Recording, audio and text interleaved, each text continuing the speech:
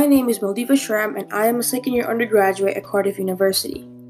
In today's Machines vs. Mankind podcast, I will be talking about the bits and bobs on automation and machine learning, and perhaps the possibility of what our future could look like with the progression of machines. So, what exactly is automation and machine learning?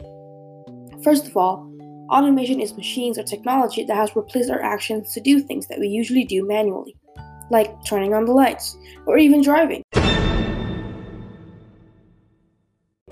Yeah, there are cars who can drive themselves now. Basically, it's just a replacement of human labor with machines. There have been several industries that have been struck with the invasion of the machines, and those areas has been revolutionized. Some examples would be the manufacturing and agriculture industries. Manufacturing industries use machines to assemble their products instead of manual labor, because that way they are able to increase efficiency. Since the machines are programmed to do a single task, there isn't much room for any errors, ultimately resulting in products with precision that manual labor might not be able to produce. In the agricultural field, it used to take days for a team of farmers to plant and harvest their crops. However, with the help of modern agricultural equipment, it takes only a handful of farmers to plant and harvest nearly 2 times the amount in much less time. Speaking of machines, let's move on to machine learning.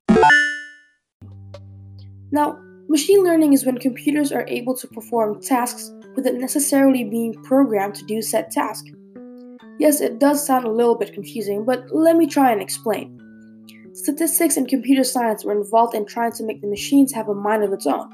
So instead of the programmer that classifies the patterns and establishes the algorithm, it is the computer that does the analyzing and choosing how future data will be sorted.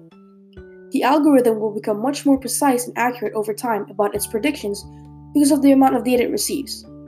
The more it receives, the more finely tuned it gets.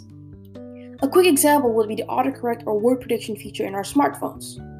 Sometimes we use words that are not necessarily in the dictionary, so our phones try to predict our next word with the closest thing it can find.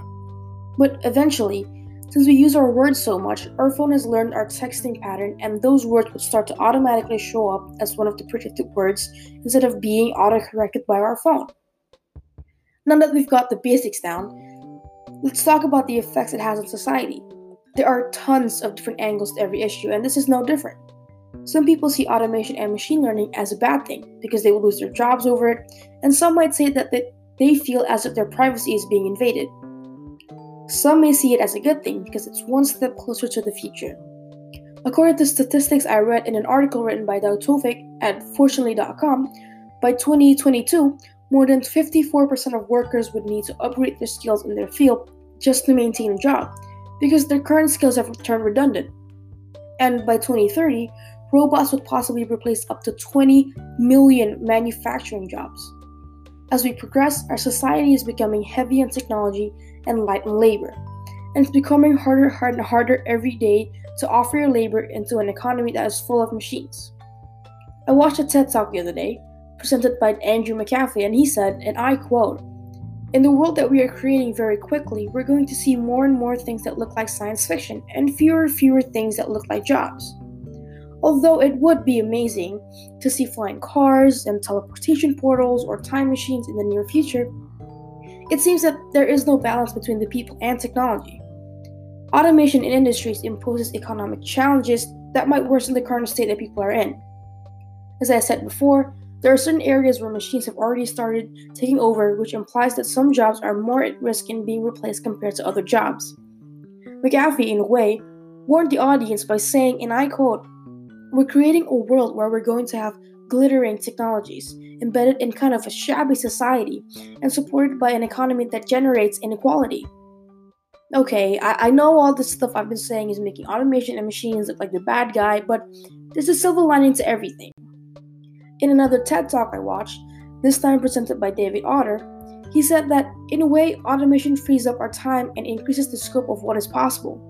With automation, we have more time to invent new products to spur consumption and focus on the things that needs more of our attention, like looking for a cure for cancer.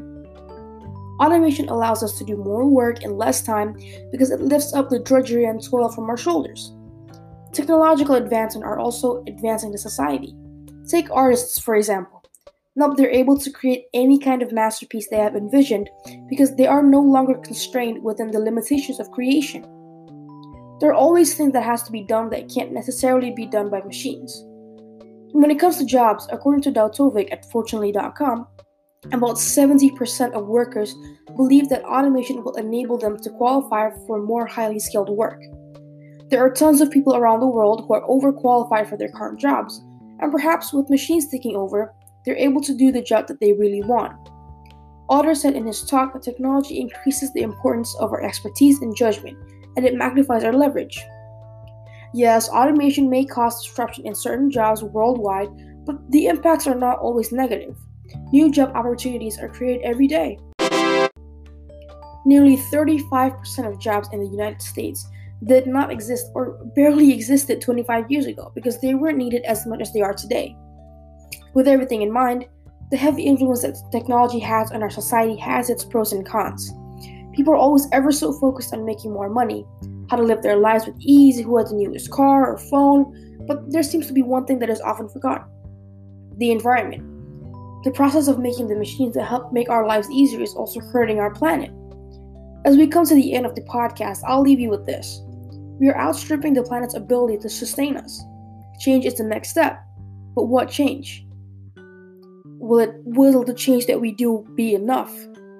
Will automation be the downfall of humankind, or will it be the savior that our planet desperately needs?